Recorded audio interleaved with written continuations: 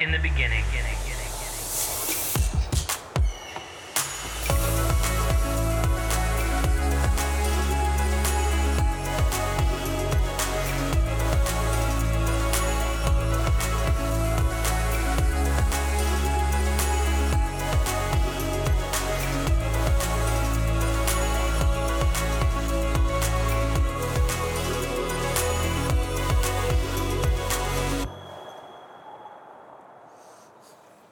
Good morning again. Good morning, Pastor. Hey, little bit of celebration. For those of you who don't know, there is a women's retreat next weekend. We don't even have to talk about events. I can just say there's a women's, and you guys all go, woo, yeah.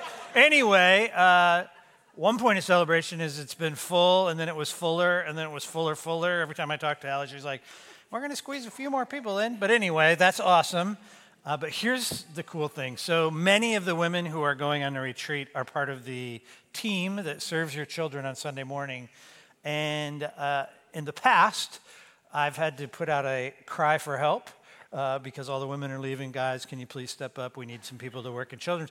And when I talked to Lakeisha this week, she said, oh, no, we're all covered. They already stepped up. So kudos to you for stepping up. Awesome. All right, now for the guys who didn't step up, I don't want to shame you in any way. That's not my point. But I do want to say this. Your wife is going to a retreat and you have children at home. Get up and come to church. Yes. All right? It's going to be a little man-heavy next week, but come to church anyway. All right, we are in week 6 of our journey through the book of Genesis. Before we jump into the text, listen carefully. I want to say this. Today's message is PG-13. I'm going to do my best to use language that is not too descriptive, but it is PG-13.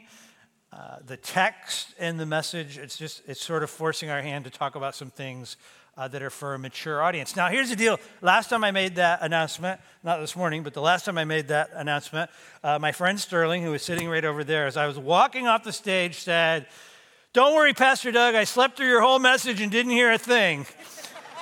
So that's an option. You can sleep through it. But if you have children that are younger, we just would encourage you to take them through the program. We got programming all the way through 8th grade, happening all over the building. If you don't know where to take them, just stop out there and say, where do I take my child? And we'll make sure that we get them in. So PG-13 today. Grab your Bibles, turn to Genesis chapter 6. We're going to be reading the first 8 verses. There is a Bible under your seat if you need one. We encourage you to bring your Bible. If you are online, we encourage you to have a Bible in front of you. If you haven't bought a journal yet, we've sold over 400 of these, which kudos to you for that as well. That's awesome. But we have journals. They're only $5. It's a great deal. Can't go wrong. Get a journal. Take notes during Sunday morning. It will help you to remember. It'll help you to engage with the text. If you don't own a Bible, you can keep the one under your seat. If you're online right now, thank you for joining us. If you don't own a Bible, come by the church anytime. We would love to give you a Bible of your very own. This is probably one of the most bizarre sections of Scripture, and it's probably one of the most debated passages of Scripture as well. Genesis 6, 1 through 8 kind of serve as a vivid description of the depravity of man, and it's really setting up the desperate need for a reset, or it's setting up the story of Noah and the ark, which we're going to cover later. Chapters 4, chapter 5, and the beginning of chapter 6 is the human story from Adam to Noah. It's 1,000 years of human history. So we get these 3 short chapters, 2 genealogies, and then literally 2 paragraphs that cover what's happened in the last 1,000 years of human history. There's a lot that we don't know about that, but what we do know is that sin has brought widespread corruption and chaos to the earth. One thing I would say that this passage shows us is that we're really naive when we say things like, man, things have never been worse in the history of mankind. Trust me, if you've read the scriptures, if you've studied world history, things may be bad, but we really can't say things have never been worse. I mean, all right, stand with me. I'm going to read Genesis 6, verses 1 through 8. It says, when man began to multiply on the face of the land, and daughters were born to them. If you remember the genealogy that we read last week, it kept saying, and sons, and they had more sons and daughters. That's how we know this is a continuation of the same thought process. So it says, when man began to multiply on the face of the land, daughters were born to them. And the sons of God saw that the daughters of men were attractive, and they took as their wives any they chose. And the Lord said, my spirit shall not abide in man forever, for in he is flesh, his days shall be 120 years. The Nephilim were on the earth in those days, and also afterwards, when the sons of God came into the daughters of men, and they bore children to them. These were the mighty men who were of old, the men of renown. Verse 5, the Lord saw the wickedness of man was great in the earth, and that every intention of the thoughts of his heart were only evil continually. And the Lord regretted that he had made man on the earth, and it grieved him to his heart. So the Lord said, I will blot out man whom I have created from the face of the land, man and animals and creeping things and birds in the heaven, for I am sorry that I have made them. Some of your passages might say, I regret that I have made them. Verse 8, but Noah found favor in the eyes of the Lord. Lord, thank you for this passage. Thank you for your word. Thank you for the story of grace. Thank you that you saw Noah. Thank you that you hit the reset button. Thank you for your grace and your mercy. I pray this morning that everyone in this room, everyone on this broadcast would have a moment with you where they hear the living God speak to them.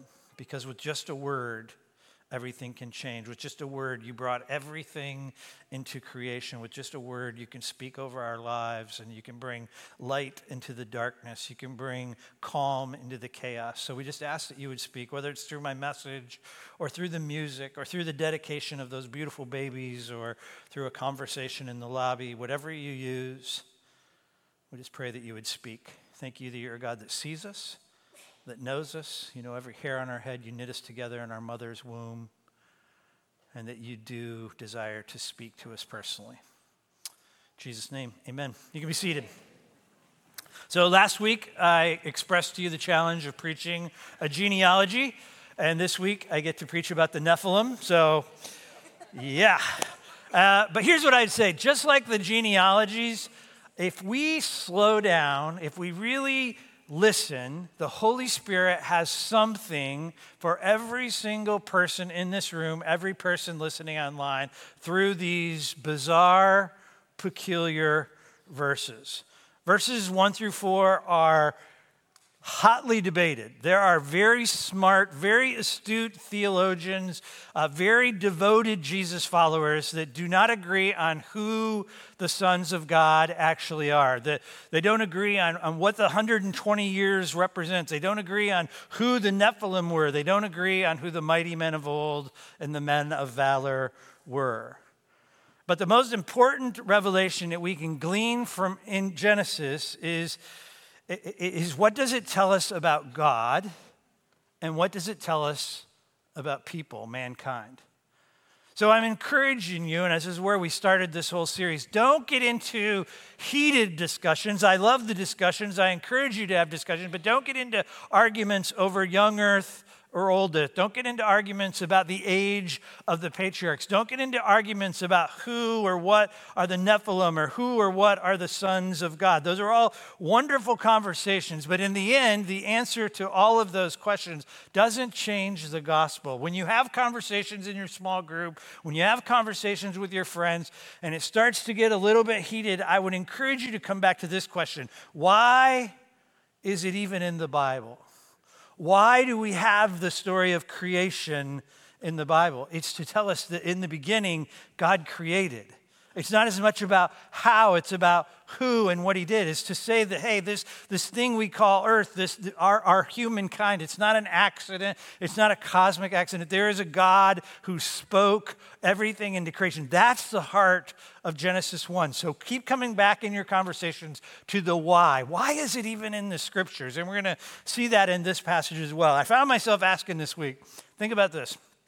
Of all of the highlights that we could have from 1,000 years of human history. This is Adam to Noah, 1,000 years of human history of all of the highlights we could have. Why was this bizarre, confusing story chosen? And I think if you stay with me, the answer is going to surprise you. So we're going to start with verse 2. You got it open? It says, the sons of God saw that the daughters of men were attractive, and they took any they chose.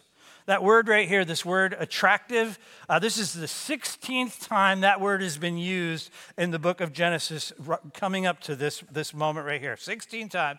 It's the same word that's used of God when he sees his creation and he says, it is good, right? He says, it is beautiful, it is attractive, it is good. So God uses the word over and over. It is good, it is good, it is very good. And then when Eve is tempted in the garden, it says that she took the fruit and she held it in her hand, and it was attractive to the eye. It was good, it was pleasing, it was beautiful. And so what we have is this picture, if you will, or a literary pattern that happens over and over in Scripture. So this is a literary pattern that we see in today's passage. The sons of God saw, right, that the daughters of men were attractive, and they took any they chose. I encourage you, if you're writing in your journal, to write this literary pattern, because if you pay attention, you will see this pattern over and over and over in the Scriptures, that they see that it's attractive, and then they either take it or they refuse to take it if it's something that God has promised to them. So it's a pattern we're going to see over and over. And what happens between attraction and action is where your spiritual journey is fleshed out.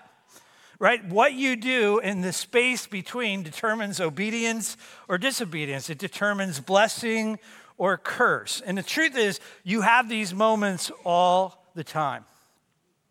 Every day, multiple times a day, you can see what's attractive, and if you don't pause and ask God, then your action or your inaction may not be the very thing that God wants you to do.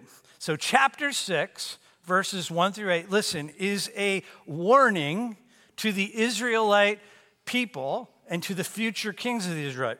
Keep in mind, it is being written to a people who are about to come into the promised land, who are about to take the promised land.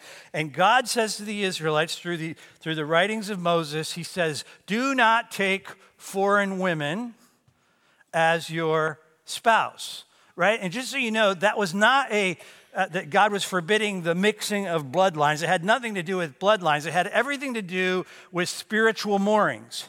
What he said is, don't take the foreign women as your wives who worship other gods, because you will be led astray. You will be led to worship their gods and not Yahweh, right? So here we have this picture of the sons of God taking up with the daughters of men, and chaos comes in the process. So the Israelites instead ignore the warning. They see that the other ites, you know what I mean by ites, like the Canaanites and the Midianites and the Moabites, right? They see those women, they're attractive or beautiful, and they take them as their wives. And guess what? They are led astray to worship foreign gods.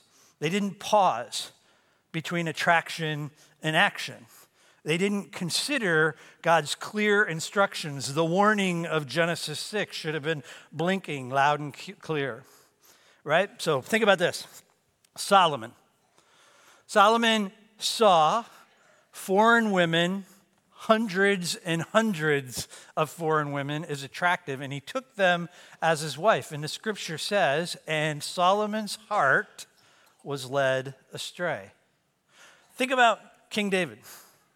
As he was on that roof, you remember this story? He's on the roof and he looks across and he sees Bathsheba, and she's attractive. Same word, she's beautiful. And it says that David took her. But what if David had paused between attraction and action? What if he had just for a moment said, God, what am I supposed to do? I'm pretty sure he said, get off the roof and take a shower.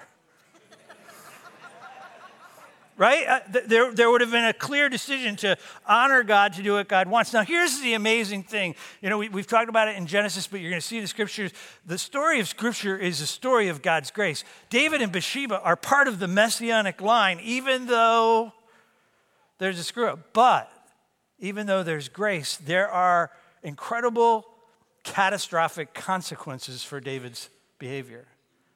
Listen, multiple children die because of David's sin.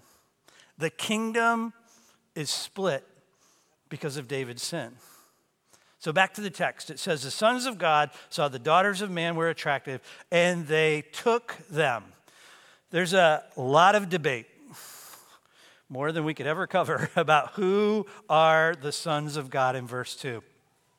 It's really important that you hear this. The ancient world, the original readers of this passage, and really all of the Old Testament readers and all of the New Testament readers, even some of the writers of the Old Testament, believed these sons of God to be fallen angels, God-like creatures, not God, but not human either. And there's a strong case that can be made for this view. If you look at that phrase, sons of God, it's used elsewhere in the Old Testament. Every other time the same phrase is used, it's describing angels, right? And as wild as it sounds to us in the way we understand the spiritual world, and as wild as it sounds to us, the ancient world wouldn't even have given it a second thought. They just took it at face value.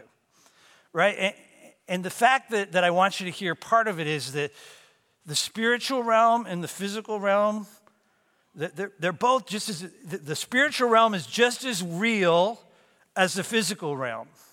Right? And we see in Scripture angels that appear as humans, always as men, right? But we see them eating, we see them fighting in battles, we see them having conversations. If you read the story of Sodom, there's angels there, and the other men see the angels, and they want to have sex with the angels. So what we know is the physical and the spiritual are both real. But the other thing I want you to hear, and this is part of the PG-13, but part of the occult, part of the worship of the ancient fertility gods was to have sexual encounters with spiritual beings. It was part of the worship in the ancient days. It was part of the Roman occultic worship, and it's part of the occult today. That there is a desire to have some type of encounter with spiritual beings that is sexual in nature. Now, whether or not that produced offspring is something that can be talked about, something that can be debated, and I'm not saying that it did. What I am saying is the occult is real, right? And something has gone amiss in all of this. And what I want you to hear, the warning is, do not play with the occult. The demonic forces, the forces of evil are real, and they are not something to be trifled with. So the ancient world would read sons of God and just think godlike, non-human angels. But to be absolutely fair, there is other possibilities. Another way of interpreting the passage is that it is a continuation of chapter 4 and chapter 5. So chapter 4, if you were here, Wayne talked about it, is all about the line of Adam's family tree that comes from Cain. You remember Cain killed Abel, and so now there's this branch off of Adam's tree and all of the sin and the generational sin that takes place. And then you get to chapter 5, and it's the branch of Adam's tree that is from Seth. Seth is part of the messianic line. You can make a pretty strong case that the sons of God are the Sethians, if you will, and the daughters of men are the Canaanites, right? And so there's this picture of the two groups meeting together, the two groups taking, and again, it's a prohibition because they're going to be led astray. Their hearts are going to be turned away from God. So wherever you land on your understanding or the way you would interpret the passage, the central message is absolutely clear. Sex has been perverted. Marriage and procreation has been distorted. And sexual sin is running rampant. Sounds like a very familiar thing to me. It says, and they took as their wives any they chose, If you read this in the original language, it's very clearly written to talk about multiple wives, or what we would call polygamy. And what I want you to hear is polygamy was never God's intent. We had a pastor here quite a while ago. His name was Sam Jackson, and Sam's the one that taught me this. He said, Doug, if you go back and you just read every story that involves multiple wives, every single story that involves multiple wives, it's always problematic and in most cases catastrophic. God's design for marriage was and still is a lifelong covenant relationship between one man and one woman, and sex is only permitted within the confines of that covenant relationship. And Satan will do anything and everything he can to distort marriage and to distort sex. He takes what is good, what is attractive, what is beautiful, sex, and he stains it and he distorts it. There's a reason. Satan was there. He was in the garden, right? And he heard what God said to Eve. He heard what God said to him. And he heard God say, from her seed will come the Messiah. From her seed will become the one who will kill you. He will crush your head. And so from that moment, Satan has been at war against the woman. It actually says that her offspring will be at war with his offspring. There is this picture in these opening verses, the sons of God pairing up with the daughters of men and chaos ensuing. Real quick, let's look at verse 3. I'm going to hit the next couple verses just to give you some alternative understandings, your possible understanding. It says, then the Lord said, my spirit shall not abide in man forever, for his flesh in his days shall be 120 years. Lots of debate about what the 120 years are. There's two schools of thought mostly. This is either a restriction on the length of life, that going forward in short order, people will only live to be 120 years old. The other option is this is saying that in 120 years, there's going to be a flood and everyone's going to get wiped out except for Noah's family. I tend to fall in the first one mostly because when it talks about the life and the breath, it's actually the same phrase that is the breath of life. But I also would contend that I think God has the ability to speak an utterance that has double meaning. He's pretty smart. He could do that. So maybe it's a little bit of both. But either way, the passage is telling us that life is a gift. That without God's breath of life, we're all dust, right? Okay, look at verse 4. I know I'm going through this fast, and I promise I'm going to come back to some application. Verse 4 says, the Nephilim were on the earth in those days and also afterward. The Hebrew word, or the Hebrew language reads more like this. While there was all this commingling going on between the sons of God and the daughters of men, there were also Nephilim on the earth. It's not saying because of the commingling there were Nephilim. Now, it may mean that, but it's not saying that. It's basically, it's not a causal thing. It's a, this is happening while this is happening thing, okay? So, and here's the deal. Nephilim means giant. In those days, some of your passages, if you have a different translation, may even say there were giants on the earth, but they're not giants like we envision in a fantasy novel. You know, maybe you're a Lord of the Rings fan. They're not like those kind of giants. They're not the fee-fi-fo-fum giant that, you know, you climb the beanstalk to get to. I think that's the right story. Yes, thank you for that. Anyway, these were just substantially larger, stronger men than the norm. Substantially larger. The most famous of these would probably be Goliath. And I don't know if you know this, but if you go back and read the story of David and Goliath, the Israelites believed Goliath's size and his strength and his fighting ability was because he was a descendant of the gods, that they perceived him to be a Nephilim. So think about this just for a minute. If a man stood 8 foot tall in those days, and we know that Goliath was even taller than that, but if a man stood 8 foot tall, he would be at minimum 3 feet taller than the average person. So this is a picture to give you a little bit of a perspective.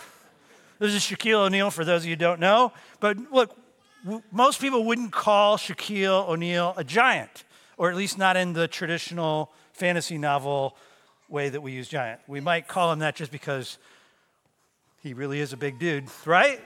But if Shaquille O'Neal had lived in the ancient days, he would have been called a giant. I remember reading the story of when Shaquille O'Neal was discovered. His parents were, his dad was military. Guy was on the military base. I think, if I remember right, he was in 7th grade, and he was dunking the basketball. He was just head and shoulders above everybody else. My point being, like, if you're going to grow to be 8 feet tall or near 8 feet tall or 7 feet tall, it doesn't happen in your late 20s. Like, you're abnormally large early. And so what would happen is they would find these abnormally large individuals, for whatever reason that they were large, and they would train them to be military. They would train them to be stronger. They would work out. And what would happen is, because they were great in hand-to-hand battle, because they were 3 feet taller than everybody else, they became famous. They became kings. They became leaders, and they took many wives. They became the men of old and the men of valor. The point is, if you think about the story of David and Goliath, I think you can make a case that David was aware of Genesis 6. Right? David doesn't see a Nephilim. He doesn't see a man that's descended from the gods. He sees a man who's defiled the living God and needs to be exterminated. Right? The point of Genesis 6, 1 through 4 is God is bigger and more powerful than the Nephilim. The Nephilim, the men of valor, the men of old, they're no match for God. With just a word, God wipes them out. But there's another reason that God instructs Moses to write these passages, write this bizarre story to the people of Israel. All of this is, all of these different views, all of this conjecture, it's fun. Right? It's interesting. If any of you want to grab a coffee and talk about these, I would love to. But really, the heart of these passages is verses 5 through 8, not verses 1 through 4, where we spend all of our time debating. And verses 5 through 8 says this: the Lord saw the wickedness of men. It was great on the earth, and that every intention of the thoughts of his heart was only evil continually. Let me read that again. That's a doozy. Every intention of the thoughts of his heart was only evil continually. And the Lord regretted that he had made man on the earth, and it grieved him to his heart. It's a colorful portrait of total depravity. The immediate application is, without Jesus, without God moorings, every intention of thought of our heart is only evil continually. Go back to the literary pattern. We see what's attractive, and then there's action or inaction. Without God, without the Holy Spirit, without God's direction, without God's compass, without the work of Jesus in our lives, the movement between attraction and action and inaction will always be sinful. We are sinful beings. I know this isn't a popular, feel-good sort of thing to say, but it's the truth. This was a huge epiphany raising my children. There was a pastor's wife here long before I was ever on staff at Grace, and she said, Doug, your children aren't perfect. They're sinners. You see, I thought when my kids were born, they were perfect, and my job was not to screw them up. Right? And I'm telling you, I know it's not popular, but every child that was on this stage is a little sinner. And if you've lived with them long enough, you've seen it. And left to their own devices, they will make the wrong decision. That's why we're told to train them up in the way they should go, so that when they get older, they don't depart from it. Because left to their own devices, they will make bad choices. Even when you train them, sometimes they make bad choices, right? It's our propensity to sin. And again, I know that's not super popular, but it's the truth. Without God, without pausing to consider between attraction and action, we will make dangerous, destructive decisions. The scripture says that Yahweh, that's what that all, L-O-R-D, Lord, saw that the wickedness and the evil, and it grieved him to his heart. Sin grieves the heart of God. God cares about his creation. God cares about his people. And God knows that sin always has a price. What do I say to you all the time? Sin never reaps a profit. It always has a price. God knows that families are destroyed because of sin, that friendships are ruined because of sin, that hearts are broken because of sin. Verse 6, the Lord saw the wickedness and evil, and it grieved him to his heart. The grief that God feels is rooted in love. It's not anger, it's love. Think about it this way. The closest thing I can think to trying to have an example of this is think about a parent, a mother or a father who has a child caught up in a destructive addiction. And they're watching their child make bad decision after bad decision, right? And they're watching their child's life spin out of control and all the pain and hurt that comes with it. But they're also watching all the collateral damage that takes place when that person is making it, and it breaks their heart. That's what this is a picture is. God's heart is broken because he can see the collateral damage that sin brings. Application is you can never sin in isolation. Sin always has a ripple effect, and sometimes it affects people that have nothing to do with the sin itself.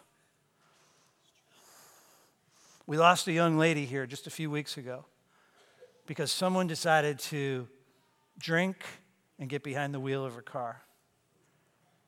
The family is devastated. She's gone. Sin always has a cost. It never reaps a profit. And God is seeing this ripple effect of the sin, and it grieves his heart. So the question we got to ask ourselves is, he's God. Why doesn't he just stop it? If it makes him so sad, why does he allow it to go on? Why is he letting the sons of God marry the daughters of men? And the reason is because without free will, there is no love. The tree of good and evil had to exist in the garden if there was going to be love. Adam and Eve had to have the ability to choose to walk with God or to choose not to walk with God. If you don't have a choice, it's coercion or it's oppression.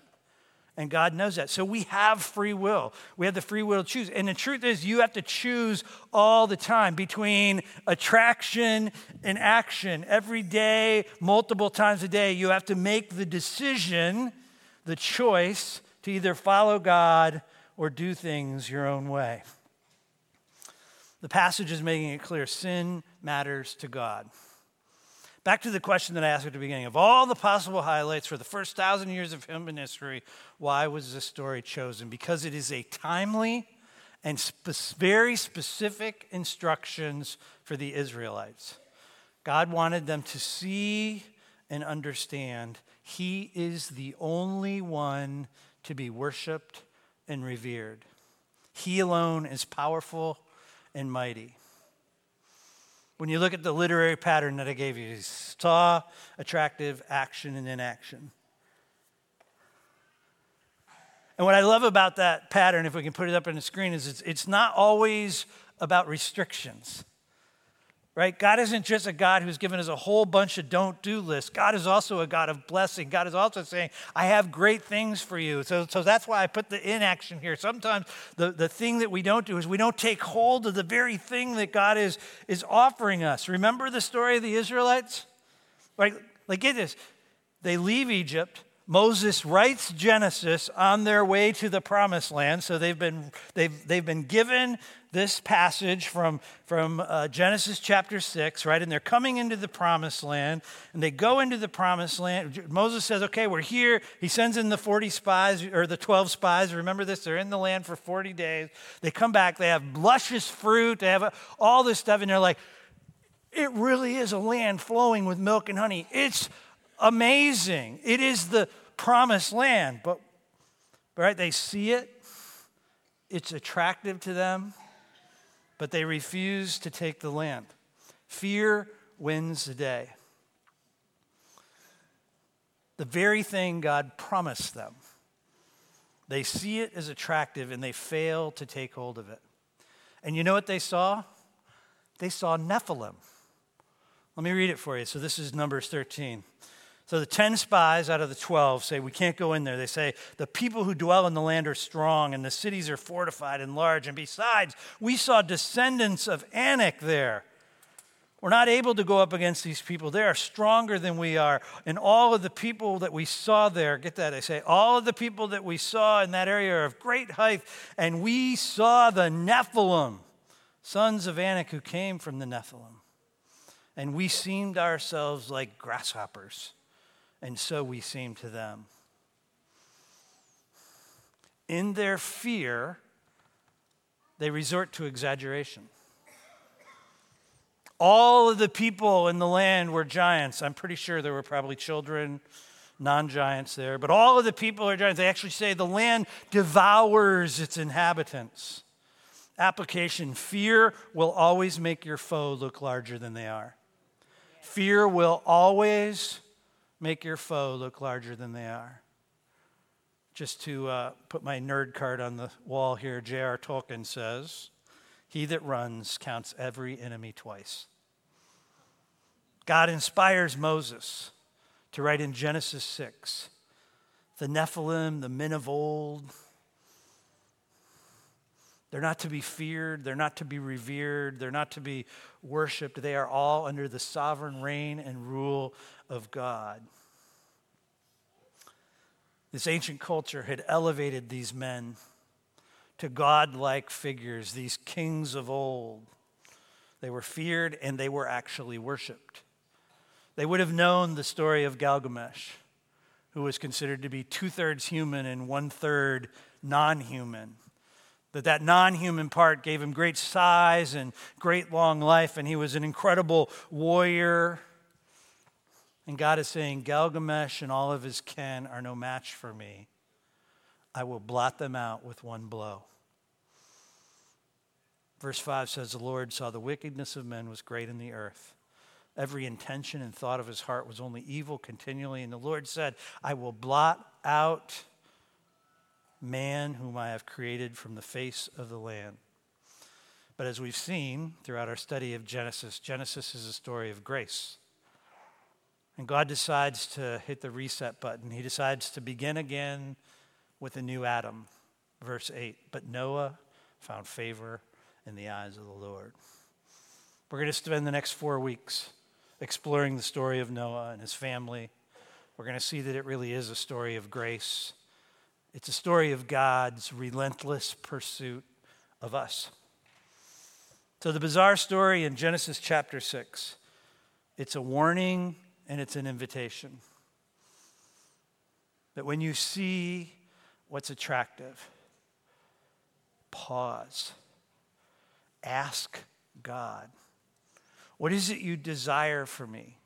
Is this something you want me to take, or is this something you want me to walk away from? Sometimes it's the very promises of God, the very gospel itself. God offers us the gospel. Some of you are sitting in this room and you've heard the story of Jesus and you say, it sounds attractive, it sounds beautiful, but I'm afraid. I'm afraid of what I'm going to have to give up. I'm afraid of how it's going to affect me. I'm afraid of losing control. Whatever that fear is, God is saying, look, I am bigger than the Nephilim.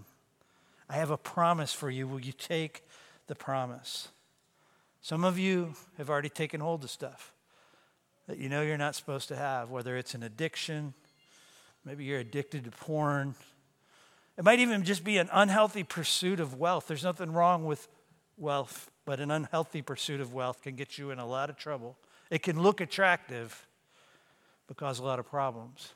Maybe it's an unhealthy desire to be popular. It looks so good to be popular like that person, and so it's changed your behaviors.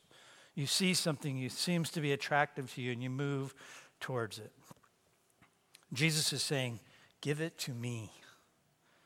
Right? Those things that you've taken hold of that are holding you back and creating chaos in your life, he's saying, give it all to me. And then he says, I want to do more than you can ask, think, or imagine.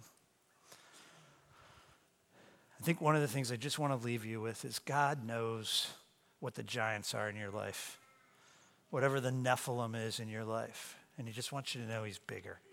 With just a word, he can wipe them out. Let's pray. Lord, thank you for this bizarre story. Thank you that as we sit with a story like this, that you just open our minds and our hearts to your truth. That we don't have to agree on some of the debated points to see that sin creates havoc. And that you have promised us something better. Lord, I pray for the people in this room that they see the beauty of Jesus, they see the promise of Jesus, but they're hesitant. I pray that even today, even in this moment, that they would just say, yes, I want the promise. Lord, help us to be a people that walk with you, that see what's attractive, and then do what you call us to do, not what we want to do. We ask all this in Jesus' name. Amen. Hey, the group of people that prayed for you before the service, someone is struggling with a neck injury. We'd love to pray for you in that. Someone is just dealing with a lot of worry and anxiety. We'd love to pray for you. Someone is just wants more joy in their life. I'd love to pray that. And someone needs to just trust Jesus as their personal Savior. If you don't know Jesus and you just want to know, like, what is that thing Pastor Doug was talking about, just come down. We got people who are trained. Love to pray with you and talk to you. If you're online right now, you need somebody to pray with you, call anytime during the week and just ask for one of the pastors. We would pray for you as well. Come back next week, and we're going to spend 4 weeks looking at the incredible story of Noah and the flood. Bless you.